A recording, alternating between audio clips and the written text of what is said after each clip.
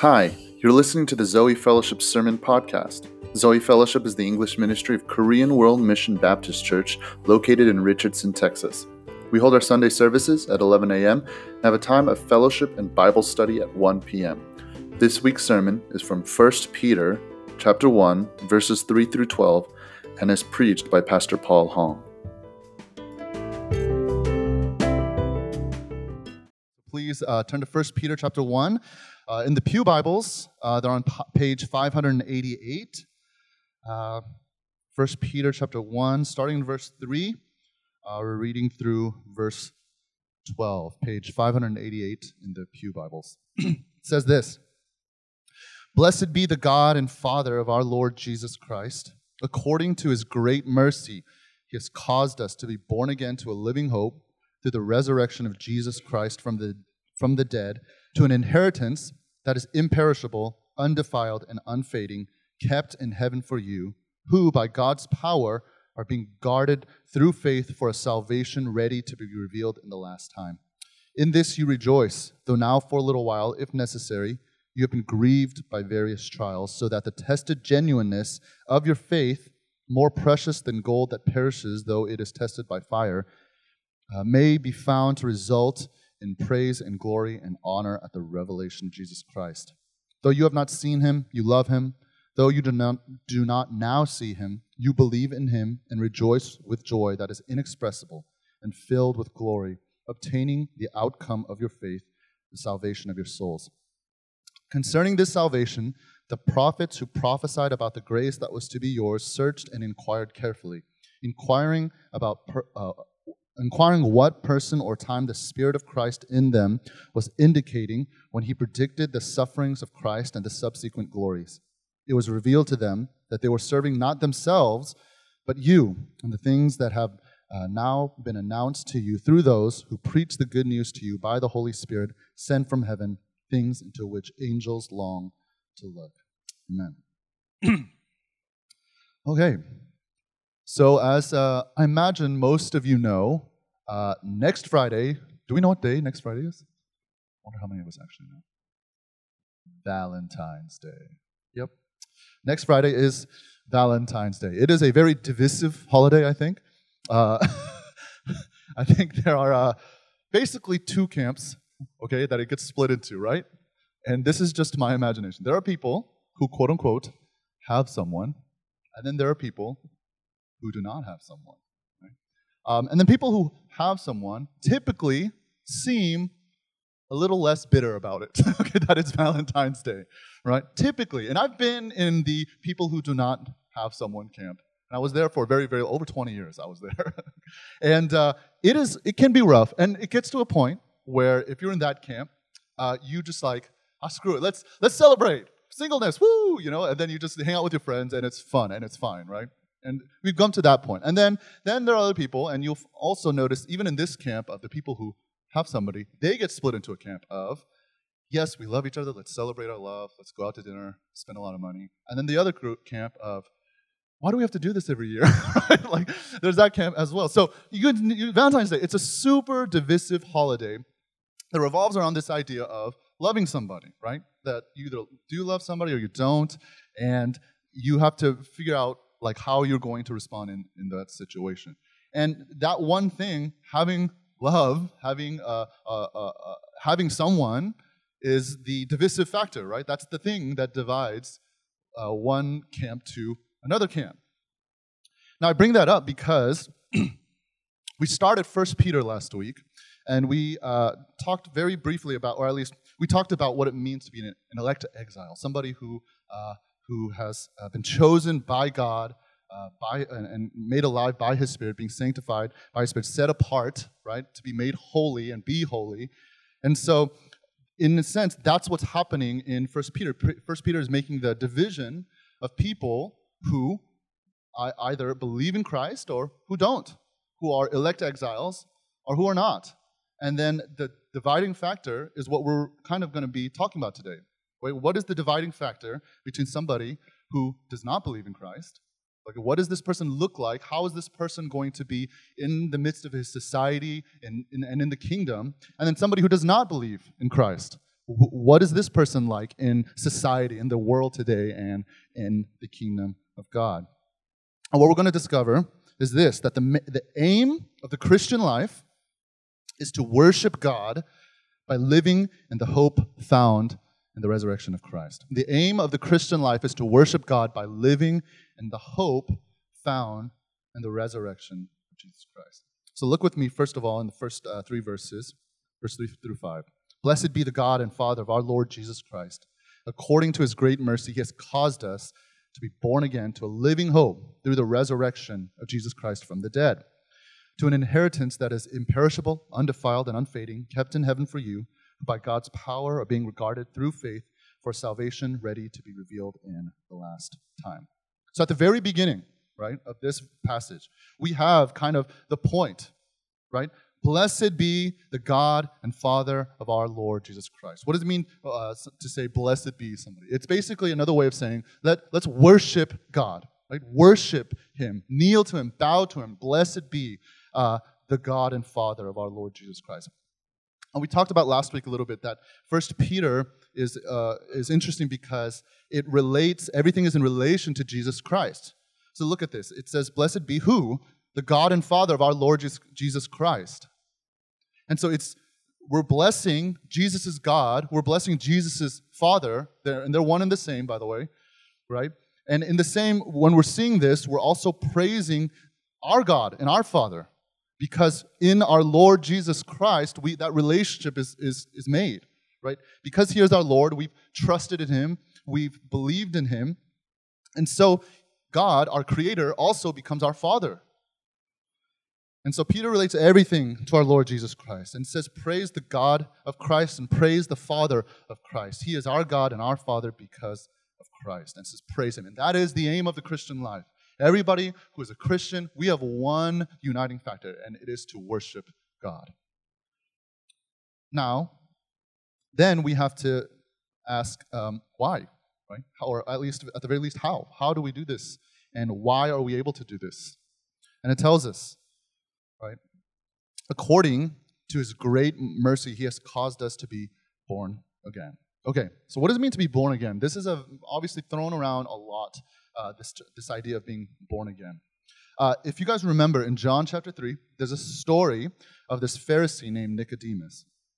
And he approaches Jesus in the secret of the night, and he says this to him, Rabbi, we know that you are a teacher from God, for no one can do these signs that you do unless God is with him. And Jesus answers him, truly, truly, I say to you, unless one is born again, he cannot see the kingdom of God. And Nicodemus said to him, how can a man be born when he is old? Can he enter a second time into his mother's womb and be born? And Jesus answered, truly, truly, I say to you, unless one is born of water and the Spirit, he cannot enter the kingdom of God. That which is born of the flesh is flesh, and that which is born of the Spirit is spirit. So what is Jesus saying here? And how is Peter using this idea of being born again? To be born again, according to Jesus, is to be born of the Holy Spirit. So think about this. Jesus, he was born of the Virgin Mary. We as Christians believe that. Mary was this young virgin. And it says in the Bible that the Holy Spirit conceived in Mary Jesus. Right? And that's how he was born. It wasn't by a human person. It was by God himself. He was conceived.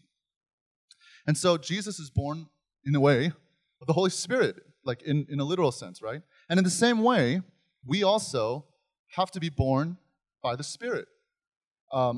We are dead in our trespasses and sins, and so we have to be, in a sense, born again by the Spirit. And so that of the Spirit, that is born of the Spirit, that which is born of the Spirit is spirit, and that which is born of the flesh is flesh. Now, how do we do that? How do we get born, right, of the Spirit? How do we get to that place? Well, this passage of Nicodemus coming to Jesus, this is John chapter 3, a very famous chapter, because if you keep reading past that, you get to John 3:16, which tells us that God so loved the world, he sent his only Son, that whosoever believes in him. And that's the whole point. But we have to believe in him. We have to trust in him. We have to put our faith in Jesus in order to receive eternal life, in order to be born again.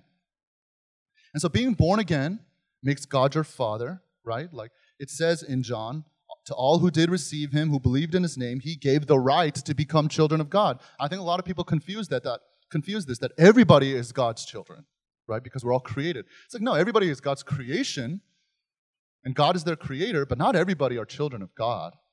God gives that right to people, the privilege to be children of God by belief in him, by having faith in him.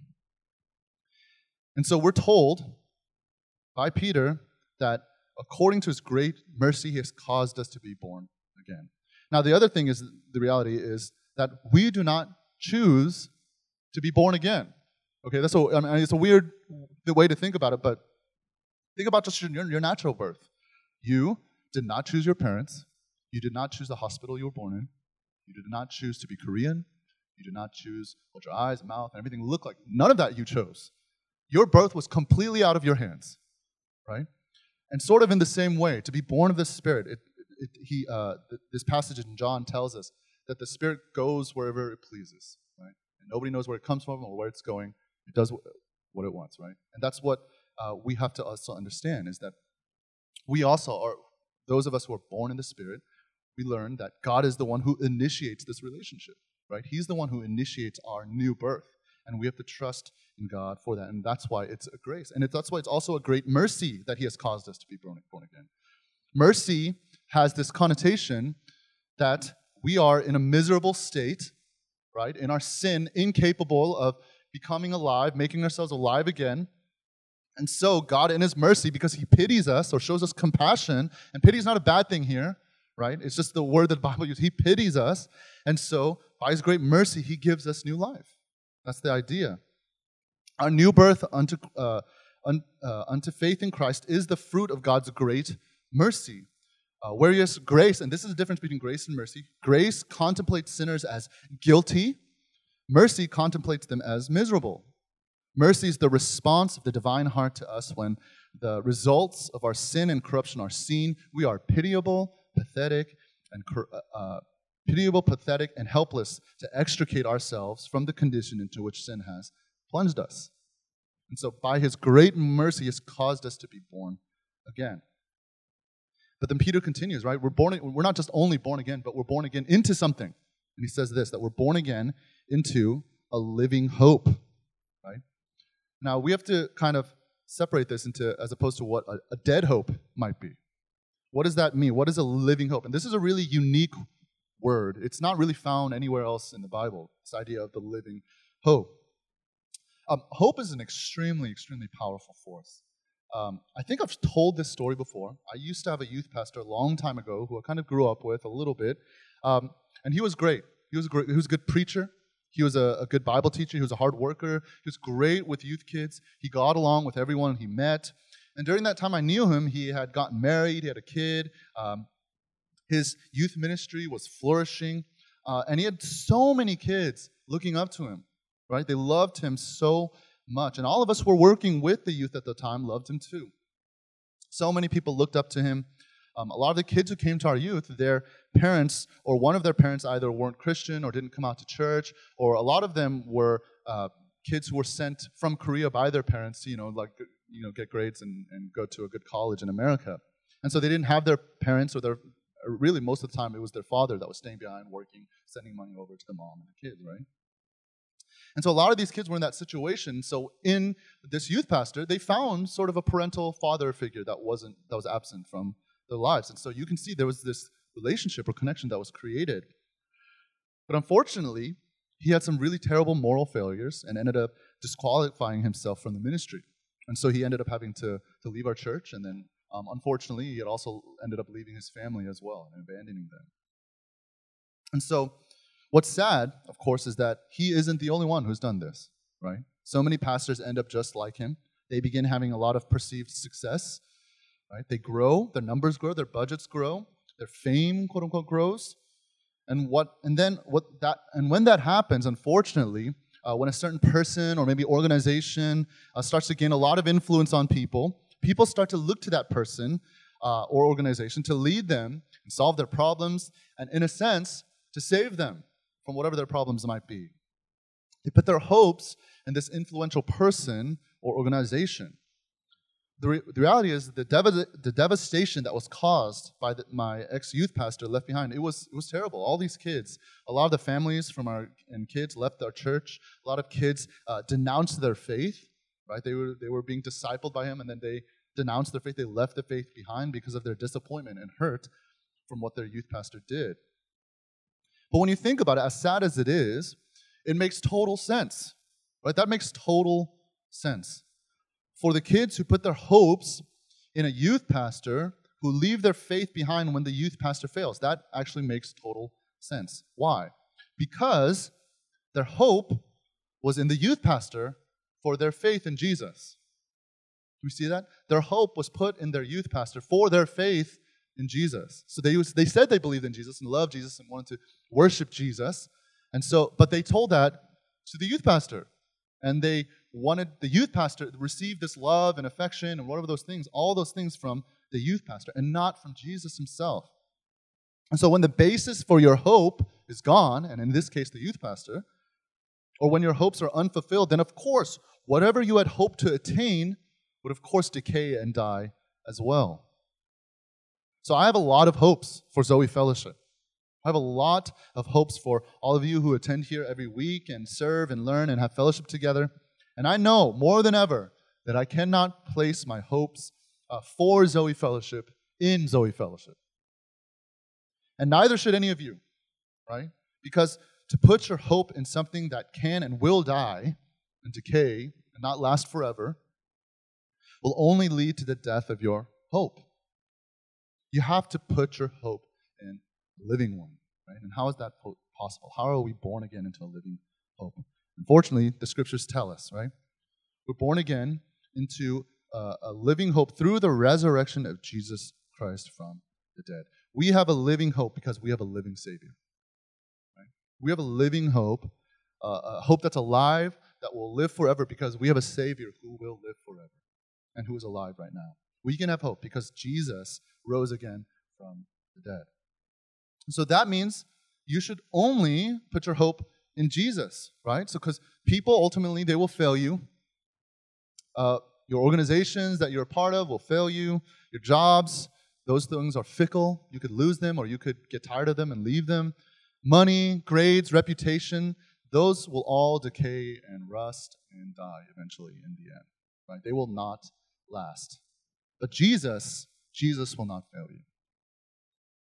Now, does that mean you just say, okay, then I'll just hope in Jesus, so I don't have to care about my family, I don't have to care about my friends, I don't have to care about my job or friends or money or any of those things, right? Because all my hope is in Jesus, right? So I just won't care about those things, right? No, if anything, by having a living hope in Jesus through Jesus' resurrection, it makes all those things matter all the more, right? Those things don't become insignificant. You should make friends, right? You should hold on to and pursue relationships. You should work. You should find a job and get good grades and all those things. You should strive to be excellent. Those are all important things, but it's the priority that you put them in, right? If the job and the reputation or your friends or family is on top of Jesus and his resurrection and the gospel, the cause of the gospel and the kingdom, then you're going to die in a hopeless despair. And the scary thing is, all those things, family, friends, work, reputation, those things can sustain you for a long time through this life. And that's what's scary. Theologians call it passive wrath from God. If you really desire those things, he's like, okay, God will say, okay, take it, have it. Have all the riches, have all the wealth, have all the family and friends, have all the reputation, have it all. And in the end, you won't have the thing that mattered the most, right? You won't have hope. You won't have Jesus. And so all those things matter precisely because we've been born again into a living hope through the resurrection of Christ from the dead. To be born again into a living hope through Jesus' resurrection tells us that our priorities and our way of living has totally shifted. It means that you understand that this life is not about making the best of this life now. Rather, that you have something else in mind. And what is this thing? What are we looking forward to? So we've been born again into a living hope through the resurrection of Jesus Christ from the dead. And then verse 4, to an inheritance that is imperishable, undefiled, and unfading, kept in heaven for you. Okay, so the the inheritance, especially in the Old Testament, typically is referring to land. Okay, so the inheritance of land was a major source of increasing wealth and security and social status. And Jewish Christians would remember that the land of the Old Covenant in the Old Testament has been ravished, right? It's been defiled and defaced by foreign invaders. Like, it's their land that the Lord had promised them in his covenant with Abraham. However, it's been overrun. It's been defiled and defaced by enemies. But the reality of this is that in the new covenant, right, with Jesus, knowing the gospel, trusting in him, the inheritance of the new covenant Christian here is shown to be superior to the inheritance of the people of Israel in the land of Canaan. So that earthly land was not kept for them like it is, like this one is. Okay? That earthly land was not kept for them, but it was taken from them in exile and later by Roman occupation. Even while they possessed the land, it produced rewards that decayed and rewards whose glory faded away, and the beauty of the land's holiness before God was repeatedly defiled by sin. And so the way that the new covenant inheritance that we have by our belief in Jesus that we are born again into is imperishable, unlike the land. It's undefiled, unlike the land and that inheritance, old covenant inheritance. It's unfading. It's kept in heaven. It can't be taken away by anybody. And it tells us, this is almost kind of like a reflection or a summary of Matthew chapter 6. Jesus says this, "Do not lay up for yourselves treasures on earth where moth and rust destroy, where thieves break in and steal," right? "But lay up for yourselves treasures in heaven where neither moth nor rust destroys and where thieves do not break in and steal. For where your treasure is, there your heart will be also." Ultimately, we are born again into an inheritance where it cannot be stolen, taken away by anybody. It is unfading, undefiled, imperishable. Now, this idea of an inheritance also, you have to remember, kind of tells us about the idea of adoption in Christ. Because all of us, in a sense, like, I was an orphan lost at the fall, right? Right? We're orphans. We're lost because of our sin. But we've been adopted into God's family. And so whatever is given to even biological children, everything that's given to, and we can say this, that everything that is inherited by Jesus, by his Father, is now ours as well, because we're also heirs. We've been adopted into the same family. Jesus is our king, but he's also our brother. And now we get to share in the same inheritance that Jesus has. And this inheritance is imperishable, undefiled, unfading, and kept in heaven for us. And that's an amazing thing. And it also helps us to worship God in the midst of all of that. But then not only that, right? It says that to an inheritance that is imperishable, undefiled, and unfading, kept in heaven for you, verse 5, who by God's power are being guarded through faith for salvation ready to be revealed in the last time. So we are also, not only is our inheritance, right, it's eternal, it's undefiled, it's kept in heaven for us, but we ourselves are also being guarded by God's power. This is really significant because, remember, 1 Peter is written to probably a group of Christians who are in exile, who or maybe have been displaced from their homeland. And so they're being persecuted, and so they're being tempted to leave their faith. Right? They're being tempted to leave their faith and abandon the life of a Christian. But he says, the same faith that they're being persecuted for is the same faith that keeps them in the relationship with God. Right? The same faith that they're being persecuted for and causes rejection from society is the same faith that is the means of their protection by God's power and reveals them to be legitimate heirs of the inheritance that they're born again into, right? And so what this tells us is this, that being born again through Christ's resurrection results in personal hope that redefines us as Christians in terms of our society and in terms of the kingdom. Being born again through Christ's resurrection results in personal hope that redefines us in terms of our society and in terms of the kingdom. Moving on in verse 6, "In this you rejoice, though now for a little while, if necessary, you have been grieved by various trials, so that the tested genuineness of your faith, more precious than gold that perishes, though it is tested by fire, may be found to result in praise and glory and honor at the revelation of Jesus Christ. Though you have not seen him, you love him.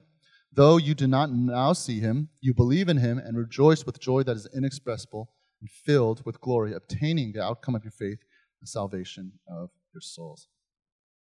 So, then Peter tells the audience of this letter, right?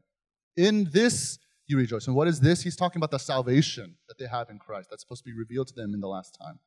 In this salvation you rejoice. Though, and then he makes some caveats here. Though now for a little while, if necessary, you have been grieved by various trials, right? So, what's interesting is that it seems that Peter is saying that they have to, right, if necessary, be grieved by various trials. And trials here, the word for trials here is the same word used for temptations. Now, you kind of would wonder, okay, what does it mean? Or like, what are they being tempted by? Is it just about sin or whatever the case is? But the temptation is to leave their faith. Again, they're under persecution. And so the temptation is to abandon their faith so they can just fit in with society. But they've been grieved by these certain temptations. Why? And this is why it's necessary. So that, verse 7, that the tested genuineness of your faith may be found to result in praise and glory and honor at the revelation of Jesus Christ. Our faith needs to be tested. It's to show that it is genuine. If you have a genuine faith, if you're a legitimate heir of Christ, right, of all the inheritance that is being kept for us, if that's legitimate, then you will endure. Right? You will endure the persecution. You will endure the various trials. Right? All these things will show that your faith is genuine. Remember last week we talked about the parable of the sower that Jesus talked about, right? Shared about how he spread the gospel seed around and it fell on different paths or roads or dirt, basically, right? And the ones that fell on the path, right, it was blown away by the wind. Ones that also fell on the path, the ones that fell on the path, the birds came and ate it up, representing the evil one, right? The devil coming up and taking away the gospel seed and people never truly believing and receiving the gospel. And then there were ones that fell on the road or on this rocky soil so that it could never really take root. And so as soon as any persecution or any sort of troubles came their way, they were blown away by the wind, right? It was as soon as any persecution troubles came, they were blown away because their roots weren't deep enough in the soil. And then there was the soil that also had like thorns and thistles in it, representing the worldly desires and pleasures that choke out the gospel seed. And then, of course, there is the good soil, where the roots are deep, that you're sustained by that through any sort of circumstance, any wind or rain or anything that might come that way. And so this is what's happening. It's like, it's showing us what kind of soil are you? These various trials, right, that are happening to these Christians, it's showing the type of soil that you are. Are you on the path? Are you rocky soil? Are you the one with thorns and thistles where you're just going to be swept away by the pleasures of this world? These are all the things that we're being tested by. And what's more interesting is that Peter says that your faith, more precious than gold, that perishes though it is tested by fire. Back in the day, gold used to be burnt up, right? They put it in the fire so that to purify it, basically. So anything, any sort of like blemishes it might have had, any sort of like, I don't know, like dust or dirt or anything, would be burnt up in the fire and it would come out and be refined and it would be clean and it would be shining and glorious, right? And in the same way, our faith is like that. But it's more precious. It's more precious than this gold. Because what? Because gold will perish. In the end, it will perish. It will melt away. Right? It won't have the value that it holds now. But your faith, it will last forever. If it's genuine, if it's sincere, it will last forever. And so, in this salvation, this whole salvation, you rejoice, though now for a little while, if necessary, you have been grieved by various trials, so that the tested genuineness of your faith may be found to result in praise and glory and honor at the revelation of Jesus Christ. When Jesus returns, your faith will result in His praise, which yet again is the aim of the Christian life. The aim of the Christian life is to worship God through the living hope that we have in Christ. Right? And so that's why we have to go through various trials of various kinds. And then verse 8, it says, though you have not seen Him, you love Him.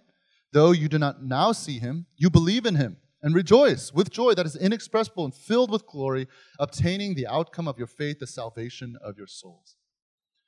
This might seem a little random, but really all it's saying is that though we are limited in our experience with Jesus, our joy in him is not, right?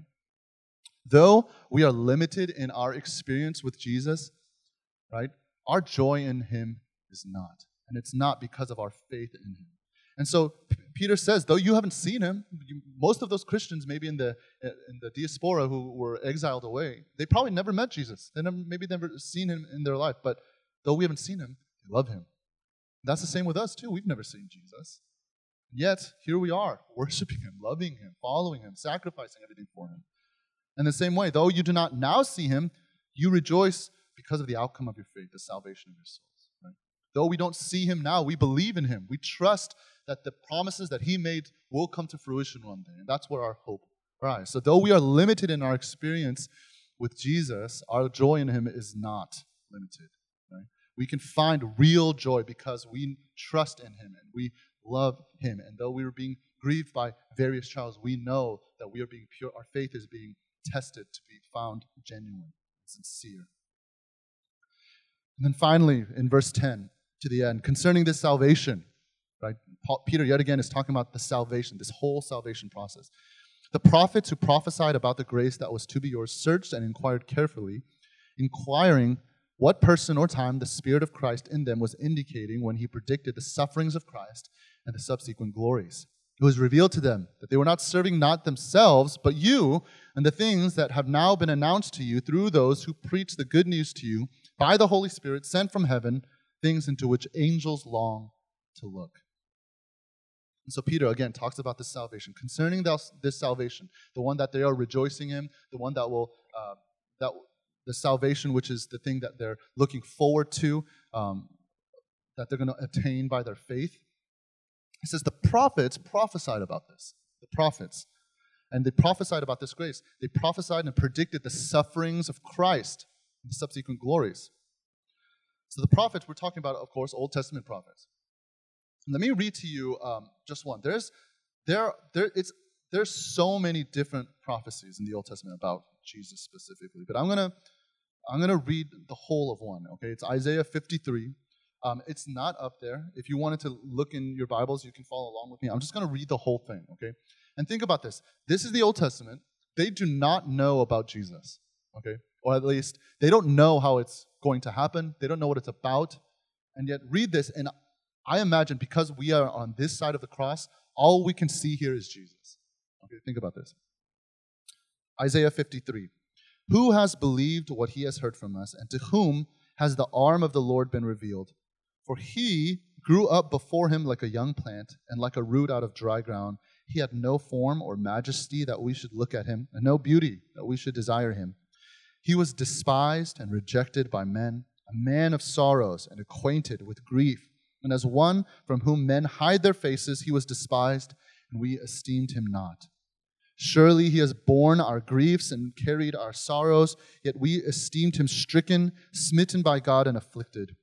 But he was pierced for our transgressions, he was crushed for our iniquities. Upon him was the chastisement that brought us peace, and with his wounds we are healed. All we like sheep have gone astray, we have turned every one to his own way, and the Lord has laid on him the iniquity of us all. He was oppressed and he was afflicted, yet he opened not his mouth. Like a lamb that is led to the slaughter, and like a sheep that before its shearers is silent, so he opened not his mouth. By oppression and judgment he was taken away, and as for his generation, who considered that he was cut off out of the land of the living, stricken for the transgression of my people. And they made his grave with the wicked and with the rich man in his death, although he had done no violence, and there was no deceit in his mouth. Yet it was the will of the Lord to crush him. He has put him to grief. When his soul makes an offering for guilt, he shall see his offspring, he shall prolong his days, the will of the Lord shall prosper in his hand. Out of the anguish of his soul he shall see and be satisfied. By his knowledge shall the righteous one, my servant, make many to be counted righteous, and he shall bear their iniquities. Therefore I will divide him a portion with the many, and he shall divide the spoil with the strong, because he has poured out his soul to death and was numbered with the transgressors. Yet he bore the sin of many and makes intercession for the transgressors. How can we read that, not think of Jesus? Now, these prophets, the prophets, Isaiah, these people who are writing all these prophecies, they didn't know it was Jesus, right? And that's what 1 Peter is saying, right? In 1 Peter, it's saying they're inquiring the person or time that the Spirit of Christ, the Holy Spirit, in them was indicating when he predicted the sufferings of Christ and the subsequent glories. So they didn't know it was Jesus. They were trying to find out who and when this person that's going to be afflicted by grief and smitten by God, and the one that's going to bear their iniquities. They're trying to figure out who this is. They don't know. But then soon, it says this in verse 12. It was revealed to them that they were not serving themselves, but you. Right? And the things that have now been announced to you through those who preach the good news to you by the Holy Spirit sent from heaven. And so now these prophets, they realize, oh, it's a coming Messiah. Right? And for us, they're serving us because we're seeing this, and we see that they were being led by the Spirit of Christ, and that same Spirit of Christ is the one that sanctifies us, right? That was in verse 1 and 2 of 1 Peter, right? It's the same Spirit that sanctifies us. It's the one that is keeping our inheritance for us, right? The Holy Spirit is the one who's doing all these things, and it is the same Holy Spirit that's in these prophets, and so we're seeing it throughout the Scriptures. It's serving us because we're seeing it, and we're seeing that this was the plan all along. And so we see this, and it should lead us to worship. And they discovered that they were not serving themselves, but you, through the gospel that was preached to you by the Holy Spirit. And then he says this line, right? That angels long to look at this, right? It says, things into which angels long to look. I don't know how Peter knows that, but it seems, like the thought of it is astounding, right? That we have these angelic beings that we know very little about, and they are longing to look at this idea, this plan of redemption come to fruition, right, in the lives of his creation. Angels do not get to be redeemed. There is no repentance for them. That is not an option to them that's offered to them by God, for whatever reason. I don't know. That's just the way God made things, I guess. And so they're looking at this good news, this gospel that's been preached, that's been carried along through the prophets and the apostles, all the way through to us today through his word. They're looking at this, and they're longing to see, like, what is this about? How is this possible? Because they don't have it. And so what this shows us, what these last few verses shows us about the salvation that we are to obtain one day, is that we are privileged to know the gospel, right? We are privileged to know the gospel and to know the hope that we have in Jesus. We are privileged to know the gospel and to know the hope that we have in Jesus. And so this whole passage, right? This whole passage from 3 through 12, showing us yet again the aim of the Christian life is to worship God by living in the hope found in the resurrection of Jesus Christ. So everything that we have, where we put all our hopes, right? This is what is going to distinguish the Christian from the non-Christian. Distinguish the Christian from the non-Christian is where we put our hope, because that hope is what leads us to our purpose. Are we going to worship God? Are we not going to worship God? And this is where it divides for us. That we understand our purpose. Our purpose is not to get the highest paying job or the best grade or going to the best school or whatever, gain this amount of, have this reputation. That's not our purpose. Our purpose is to worship God in whatever that we do. That God, our worship and obedience to Him is in everything that we're doing, in our relationships, in our families, in our work, in our schools, everything that we're doing. That's where, and that only happens when your hope is in Jesus, the gospel alone. And so the aim of the Christian life is to worship God by living the hope found in the resurrection of Jesus Christ. So believe in Him. Believe in the gospel. Trust in Him. This is how these people are able to go through trials of various kinds. It's because they trusted the Father that was keeping them, the inheritance that they're supposed to have one day. This is how these people got through all those things, because they realized who they are, why they're different from the rest of the world, why they're exiles in a foreign land. It's because they knew that the aim of the Christian life is to worship God by living in the hope found in the resurrection of Jesus Christ. Let me pray for us.